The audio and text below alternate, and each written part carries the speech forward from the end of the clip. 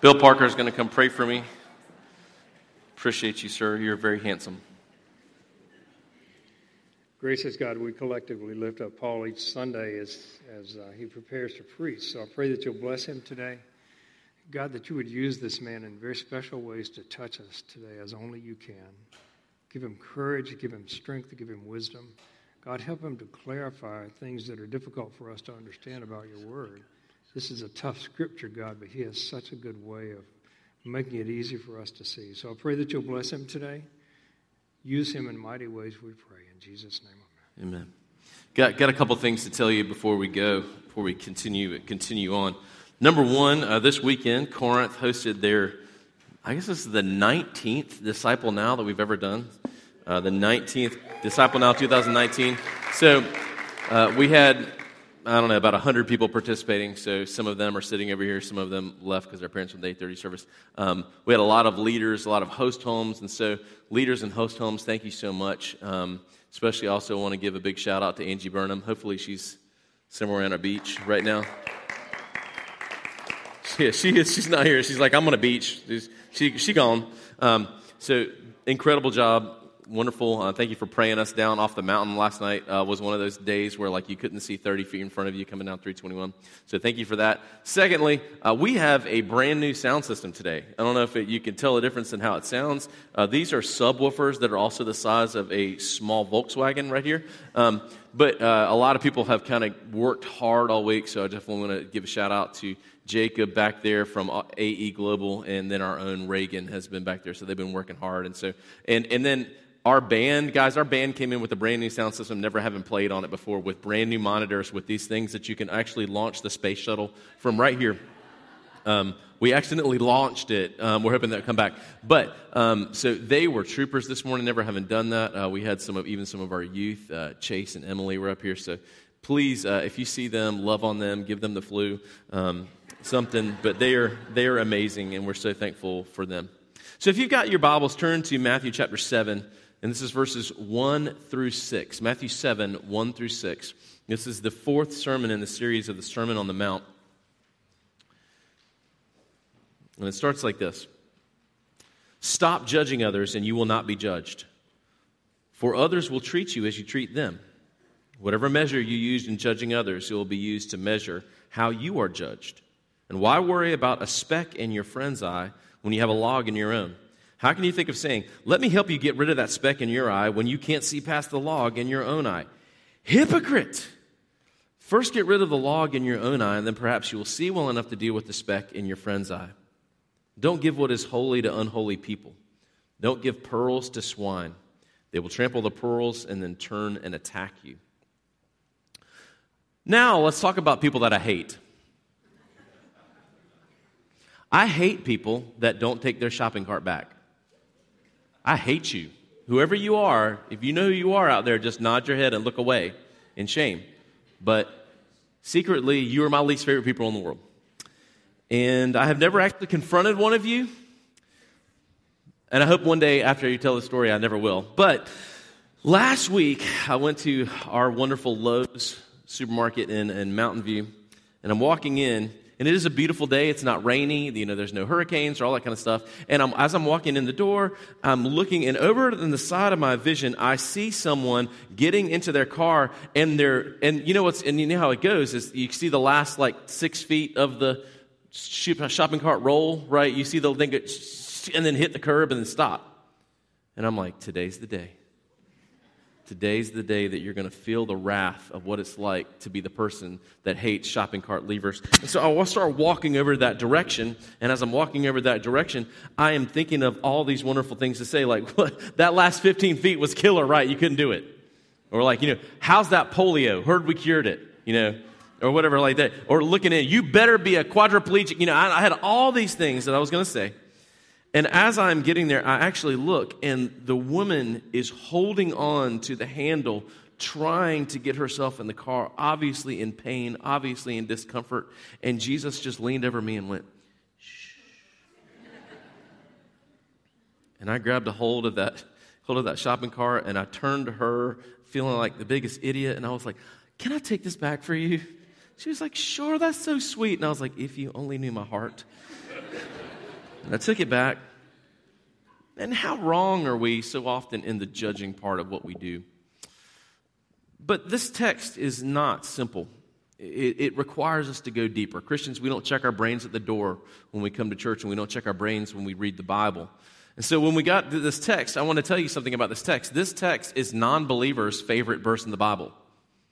This text is the atheist's number one verse in the Bible. And matter of fact, it's so famous for them, they even know it in the King James. Like, you start talking to someone and they're like, judge not lest ye be judged. And I'm like, first of all, King James, really? Second of all, now we're taking the Bible literally? You know? But what do we do with that? What do we do with that? What is this verse saying? And so let's talk about this, because I want to kind of give you some ground rules for this. The Bible is very consistent when it defines love. Same thing from cover to cover. Very consistent when it defines hope. When it defines hope, salvation, justice. Very consistent when it defines God's mercy and His grace. But the Bible seems to be varied when it is talking about judgment. Because depending on whether you're listening to what Jesus says at one time and what Jesus says at another time, depending on what Paul says at one time or another time, Peter, James, you're going to hear things that seem to kind of go in a spectrum of this judging and what that looks like. And you're going to hear don't, but then you're going to hear do.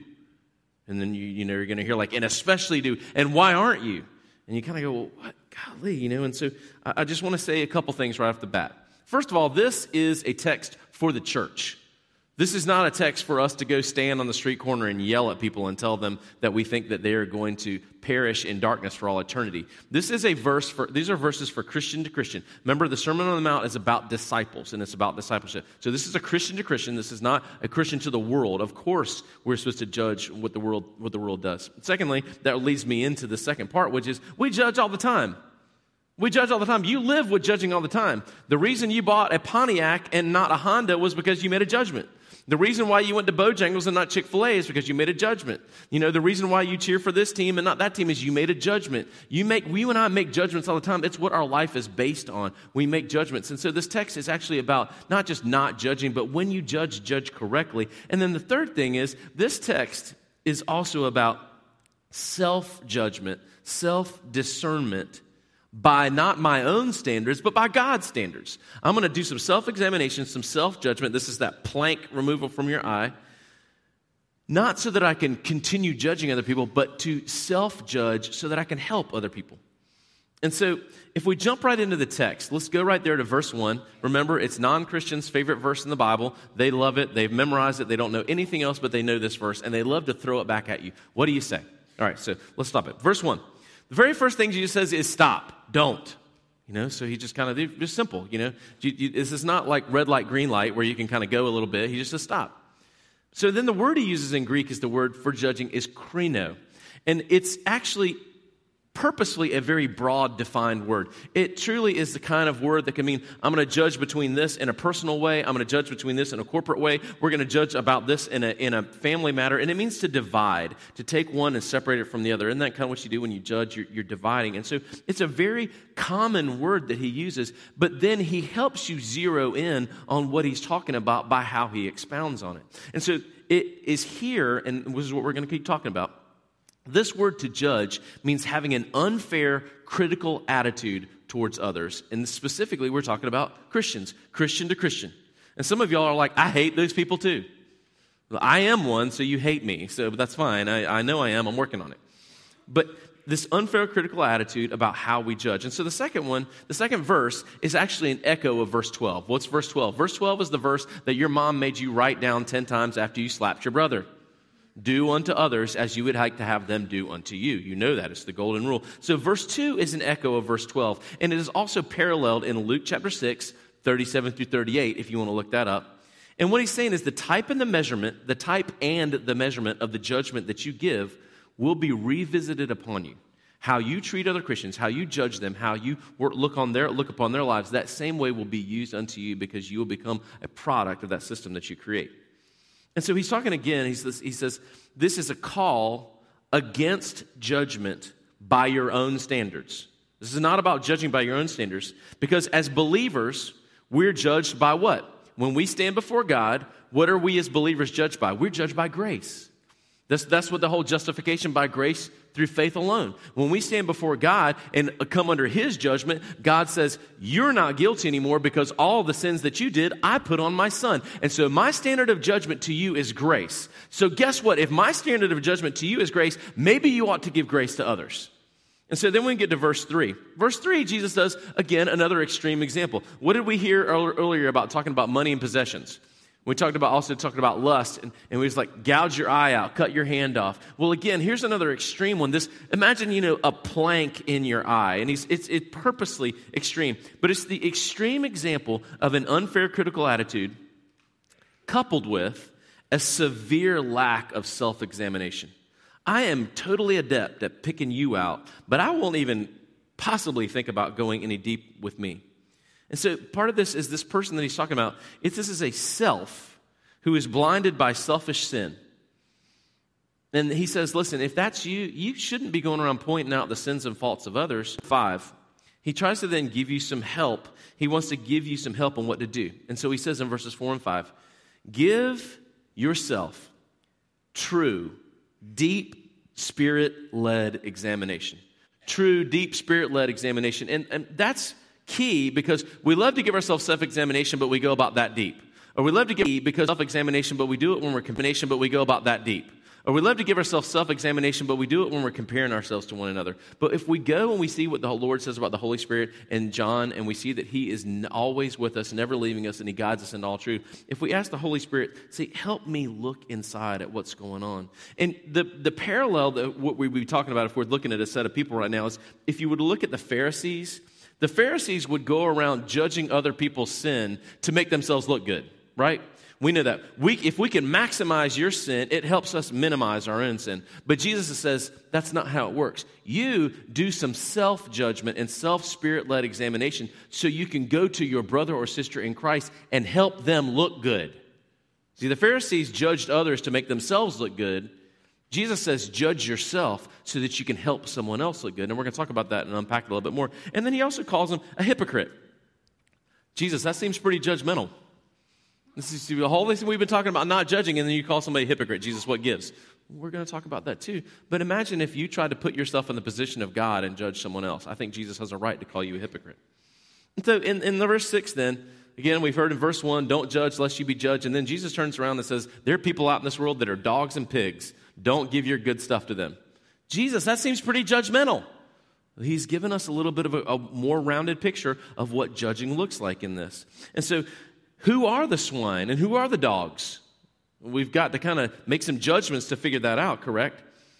But so this whole passage is not about never judging. It's about when you judge by God's standards and judge correctly and compassionately. And if we look at Jesus, Jesus does this. Jesus doesn't have a script that he whips out on everybody. Jesus doesn't have this like 3-point PowerPoint that he shoves in your face when you're doing something wrong or when you don't get it or when you're at fault. When you look at John chapter 3 with Nicodemus, Jesus doesn't just go, he does say, you're a respected teacher. Do you not know this? And then he doesn't just say, you're stupid, go away. He says, you must be born again.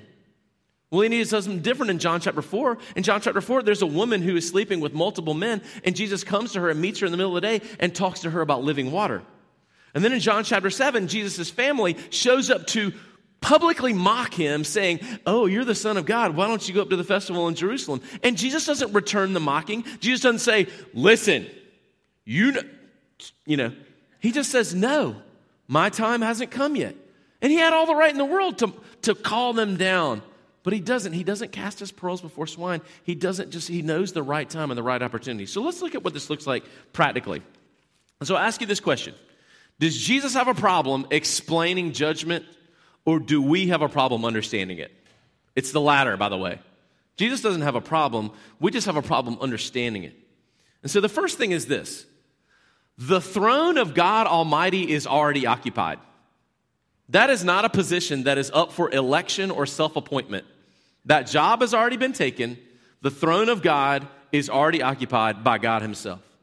And so when you and I have this unfair, critical, judging attitude, and we're neglect at all any kind of meaningful, spirit-led, deep look at our own self, the plank removal of our own eye, we're essentially trying to play God and avoid our problem with his lordship And that is the source of our unfair, critical heart.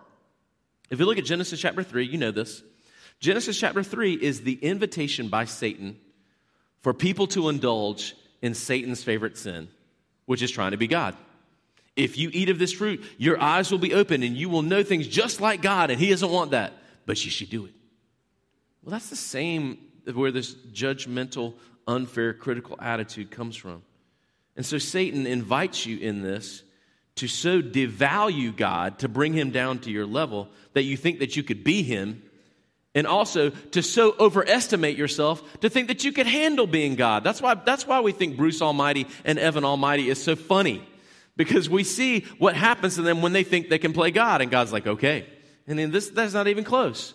But we get it. But it's to so devalue God as to bring him down on our level, and it's to so overestimate ourselves to feel like we could handle what God does. And so when we get to verse 5, and Jesus is so harsh, and he says this word with an exclamation point, which means it is an accusation, and he says, hypocrite. And you go, good gracious, Jesus, you just went all hardcore on me.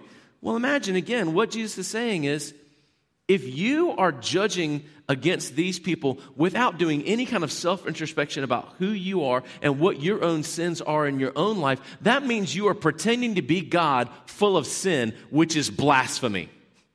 So he has every right in the world to call us hypocrites when we do this. So when we have an unfair, critical attitude, here's what that also looks like. When you meet people that are judgmental and meet other Christians that are judgmental, you will notice, and this may be you and it may be me, when they tell stories, they're always one of two people in their stories. They're either the victim or the hero. People with judgmental, unfair, critical attitudes with no self-examination and no self-judgment, they are either the victim or they're the hero in their stories. They are never, ever, ever going to admit that they are actually the enemy, the bad guy in the story, the nefarious one in the story, and they would never admit that they were the cause of pain, or they were the cause of the situation, or they were the ones that wrecked it, because they can't do it. People that have this kind of attitude are unable to look at someone else and say what my granddad used to say all the time, which is this wonderful phrase, there but by the grace of God go I. We feel better about our sin because we enjoy maximizing sin in other people's lives and minimizing ours. And at the root of it, we enjoy seeing other people's failures. So when we try to sit in God's place, we put ourselves above the law. Yet, if we would follow verse 5 and we confess our own sin, so we come before the Lord and we look deeply with Spirit-led conviction into our own lives at our own sin, and we even pray, as David says, and I love this verse in Psalm 139, search my heart, know my thoughts, see is there any hurtful way in me, and lead me in the way everlasting. If we were to do that in an intimate way with the Holy Spirit, and he brings us out and shows us this sin and shows us the log in our own eye, and we confess it, we are not met with just this slamming judgment, but we are met with this tender mercy that will blow our minds. This tender mercy, this, I know. And guess what? I gave you my Holy Spirit not to leave you, but to stay with you and to be with you and to help you. He's the counselor. He will lead you onto all truth. He's with you. I'm there with you. Please find this mercy and take it in. Find this mercy and take it in. But when we try to instead do this on our own and judge other people, we end up making a mockery of God's judgment. We fully want to receive God's grace, but we won't give it to someone else. I'm going to call out this book because I think there was wonderful stuff in it. But I had just read a book called Wild at Heart. Anybody read that book? It's been about 20 years ago. And there was a pastor in another church in my other life, this is in like 1999, 98, that had just treated me terribly. Called me out, done things in a church that were, kind of these things that you never want to ever go to a church again because these things happen. And these things happened to me. And this guy was in the kind of position of the church. And then he got moved into this really great leadership position in the actual conference of all these churches. And I had just had awful dealings with him. Awful public dealings with him. He had done the same thing to other people as well. And after reading Wild at Heart, I began to be so inflated about how it was my job to confront him and as a man, put him in his place. And it just so happened that I was going to go up to Richmond to lead a retreat. And I was like, the day is here. Shopping cart. And I don't even have a cell phone at this point. I think this is like 2004 or something. I'm still angry about what this guy's done to me. I'm still angry. And I'm like, what's going on? And they're like, oh, yeah, that guy's working at this office. And I'm like, he is? And I began to have visions in my mind. And then my visions, I don't even knock on the door. He's sitting at his desk, and the door just kind of opens, and there's smoke behind me. And I have like a long trench coat on, and you don't even know what's underneath it. I mean, I could have like baseball bats or all kinds of armament. And then before he can even say anything, I'm just standing on his desk, like looking down at him like the Punisher or something. And then he's going to I'm so terrible, and you're right. And praise the Lord, he wasn't in his office. I called over there, and he wasn't there. That was the grace of God, by the way. And you know what? I left frustrated. I drove home, and I was like, man, bide my time to get him again. But in that critical, unfairly critical mindset, in that refusal to look inside myself, you don't think that I have been the cause of people's pain? You don't think that I will be so blind to go, I'm always the victim and always the hero and never the bad guy. And it wasn't even that day. It was weeks later that I was kind of like, again, Jesus just kind of sweetly came beside me and just shh, look inside first. Second thing is this. You cannot come alongside someone from above. You can't come alongside someone from above them. Jesus did this the best. This is why Philippians chapter 2 is one of my pivotal parts of Scripture, because Christ became nothing. God to man is to become nothing, and then walked among us. And he didn't relate to us from above us. He came and took over Joseph's carpentry business when his father died. He didn't start his public ministry until he was 30. That was a lot of taking out the trash. That was a lot of like helping Mary cook. That was a lot of like working. He was not above. He came alongside. And the only way that you're ever going to be able to see clearly to help someone else is not to do it from above, but to come alongside them. Verse 3 in this text is intentionally extreme to show how blindness works. What you think about this, it's very ironic, because if you're a judgmental person, you think you're actually the only person that really sees what's going on. Look, you don't know what's going on, but I can see it. We all can see it, by the way. You got this problem. God bless you. But in the South, we do it more politely. Bless your heart. By the way, if you're not from the South, that means you idiot. But even if we try to be polite, we're trying to have this above you, and you can't come alongside someone to help. In our blindness, we're saying, look, nobody else really sees this but me. But I want to ask you this. If we are willing to do some plank removal out of our own eyes, we will find that several things that are there that will help us help someone. Because what is this text about? This is a text about helping someone. This is a text about someone who is at fault, and you not judging them, but helping them. You're not judging them and helping them. So if we're willing to do a little bit of plank removal, first, we're going to find that we're met by God's grace. We're met by grace from our Heavenly Father. I love in 1 John, I'm going to read it to you, 1 John 1:8, 2-2 says this. If we say we have no sin, we're only fooling ourselves and refusing to accept the truth. But if we confess our sin, that means come and start removing the plank. If we confess our sin to Him, He is faithful and just to forgive us and cleanse us from every wrong. If we claim we have not sinned, we are calling God a liar, being hypocritical, and showing that His word has no place in our hearts. My dear children, I'm writing this to you so that you will not sin. But if you do sin, there is someone to plead for you before the Father. He is Jesus Christ, the one who pleases God completely. He is the sacrifice for our sins. He takes away not only our sins, but the sins of the world. So the first thing, if we're willing to do a little plank removal, we'll find that we are met with grace. The second thing, if we're willing to do a little plank removal on our own eyes, we will see that we are capable in the flesh of the same sin that has been sinned against us with. We're capable in the flesh. And I love that 1 John 1:8 simply says this. If we say we have no sin, we're only fooling ourselves and refusing to accept the truth. We are capable. When we say there, but by the grace of God go I, that not just means doesn't just mean the person that's down on their luck. That means the person that is in sin. So the personal example this past week. I got the text that incredible pastor, James McDonald, had been fired by his church. Shocked.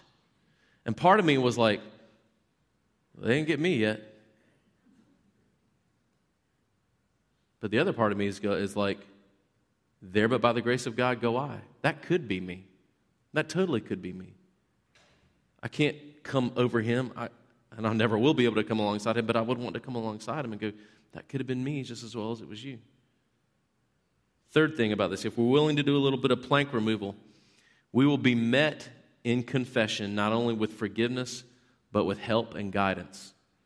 We will be met in our confession with help and guidance. And John 14:6 says this, I've got to leave you, and you're sad, but it's a good thing because I'm going to leave with you the Counselor, the Holy Spirit, and He will not leave you. So God's not leaving this up to you. He is leaving Himself with you in it. And fourthly, if we're willing to do some plank removal, we will see that God deals with us personally on our issues. He doesn't have a script and He doesn't have a corporate policy. He will deal with you personally. And I go back to that again, John 3, John 4, and John 7.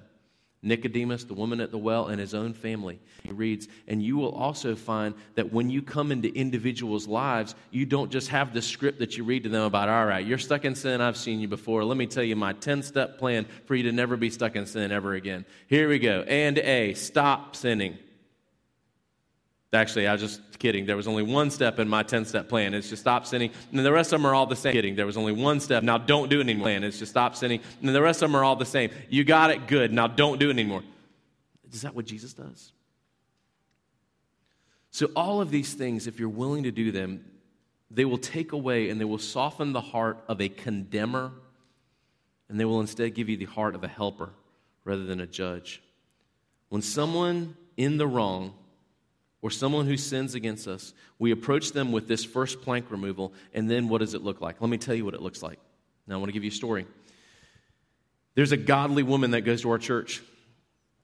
She's incredible, and she's had an impact on so many different lives. And this godly woman was friends with someone else, and these people had different children, and for whatever reason, they treated one of their children differently. And this child was kind of the child that just kind of wouldn't get the attention and received more of the correction and more of the unfairness. And people could see it, but they couldn't see it. And people could see what was going on, and people even talked about it, but no one would go and talk to him. And she came and talked to me. Why? Because she's way wiser than me. She didn't need any advice from me. Way wiser than me. And she's like, I've got to tell them. And she wasn't like this, I've got to go tell them. It was kind of like this, you realize how serious what I'm getting ready to say is? And it is so serious and it's so deep and I feel so unworthy. I feel so unworthy to do this. And you know what it looked like when she did it? She got a time where she was able to be away with this other parent. And they sat in a chair and she got on her knees in front of this person. And with tears in her eyes said, I know you probably don't see this. I know that you may not see this. But can I just share with you what I'm seeing? Can I share with you what I'm seeing? I'm telling you this because I love you. And it was in the most tender way that she got down on her knees and that she said, there but by the grace of God go I. When I confess my sins, I am met with mercy and tenderness. When I confess my sins, I find out that I'm not just left in them, but the Holy Spirit is there with me. When I confess my sins, I see that Jesus deals with me personally, not just in some corporate way. You can't come alongside someone from above them. And now I'm going to flip the script on you, and this is short, so don't worry. Jesus is saying in this text, when you judge, judge correctly. When you judge correctly and judge compassionately. Verses 5 and 6, I'm pretty sure these are pretty judgmental texts. Like, the non-Christian really loves the judge not lest you be judged, but then they don't read the rest of it where he talks about, hey, when you judge, first take out the plank out of your own eye so you can see what you're doing. Have some self-examination. And then he says this, and don't give pearls to swine or don't give holy things to unholy people. They don't like that and they don't memorize it.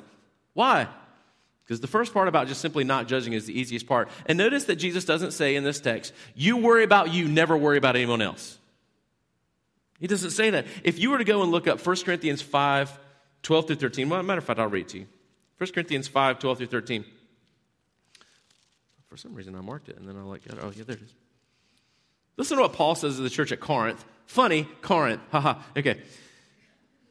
It isn't my responsibility to judge outsiders, but it is certainly your job to judge those inside the church who are sinning in these ways. God will judge those on the outside, but as the scriptures say, you must remove the evil person from among you. That actually comes from Deuteronomy 17:7. It seems pretty judgmental. We're actually called to judge. In verse 5, we're dealing with sin and wrongdoing. Verse 5 tells us in this text, we're dealing with sin and wrongdoing. Get rid of the log in your own eye, get rid of the sin in your own eye, and perhaps you'll be able to deal with the sin or the wrongdoing in someone else's eye.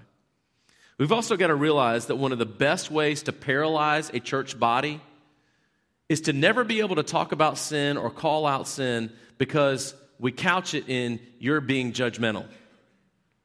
We never can talk about sin. We never can bring up sin. We never can even ask about sin because it can always be jumped down or shouted down by you're being judgmental.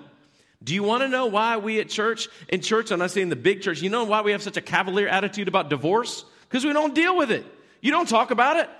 It's not a big deal. Don't talk about it. You're being judgmental. So we don't, and we just accept it. How did the church get to where we are in sexuality these days? Why? You don't talk about that. That's so judgmental. Really? I'm pretty sure the Bible has the same thing to say about sex from cover to cover. One man, one woman in the covenant of marriage, nowhere else. Cover to cover, it says that. But we can't talk about it. We just got cavalier about things. We're cavalier about alcohol. We're cavalier about it. You know what? It's not accidents that people become alcoholics. They become alcoholics because they abuse it, and people see it. But people go, I don't want to say it. I'm going to come across as judgmental. But it will paralyze a church body. Our language, the language that we use, is it the same as the world? And it's not fun. Guys, I've had people in our church be like, I can't believe you said that. But they said it in a way that it was just loving, and I went, you're right. I'm a child of God, a disciple of God, and a pastor under the name of Jesus Christ. Maybe I shouldn't have a cavalier way about the words I use. God's still working on me in that because I'm stupid. Jesus never says, don't help your friend with the speck, only worry about you. But instead, he says, you do both.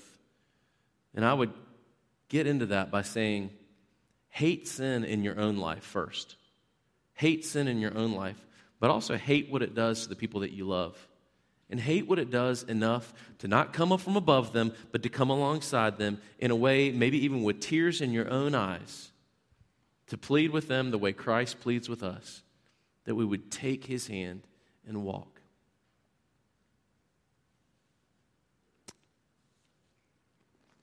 I'll say this one more time for the cheap seats. I love this thing, and it comes back to me again and again.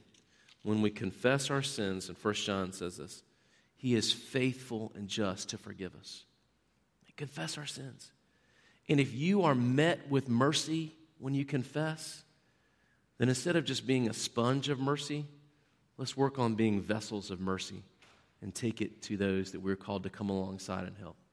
Let me pray, and we're going to end up with one quick more praise song. And I love you guys. Lord Jesus, we're so thankful that you have paid for our sins and our debt once and for all on the cross. And Jesus, I pray that we would be vessels of grace and mercy, Lord God. We are absolutely, completely guilty of having an unfair, critical attitude about everyone else except for ourselves. And Lord God, we're not calling ourselves to self-flagellate ourselves, Lord, but to just have a genuine look led by you and to then be encountered with mercy and grace. Lord God, teach us to be plank removers out of our own eyes. God, it'll give us so much perspective. And Lord, we pray that we would also just not be cavalier about sin, and that we would be paralyzed by not being willing to come alongside someone and speak in love words of truth. And to know the right way to do that and the right time to do that, just the way you did in Scripture, from individual to individual. And so, Lord, we're so blessed by you, and we thank you so much for your mercy and your grace, and for the blood that you shed that allows us to sing and worship and boast about you and who you are. It's in your awesome name we pray, Jesus. Amen.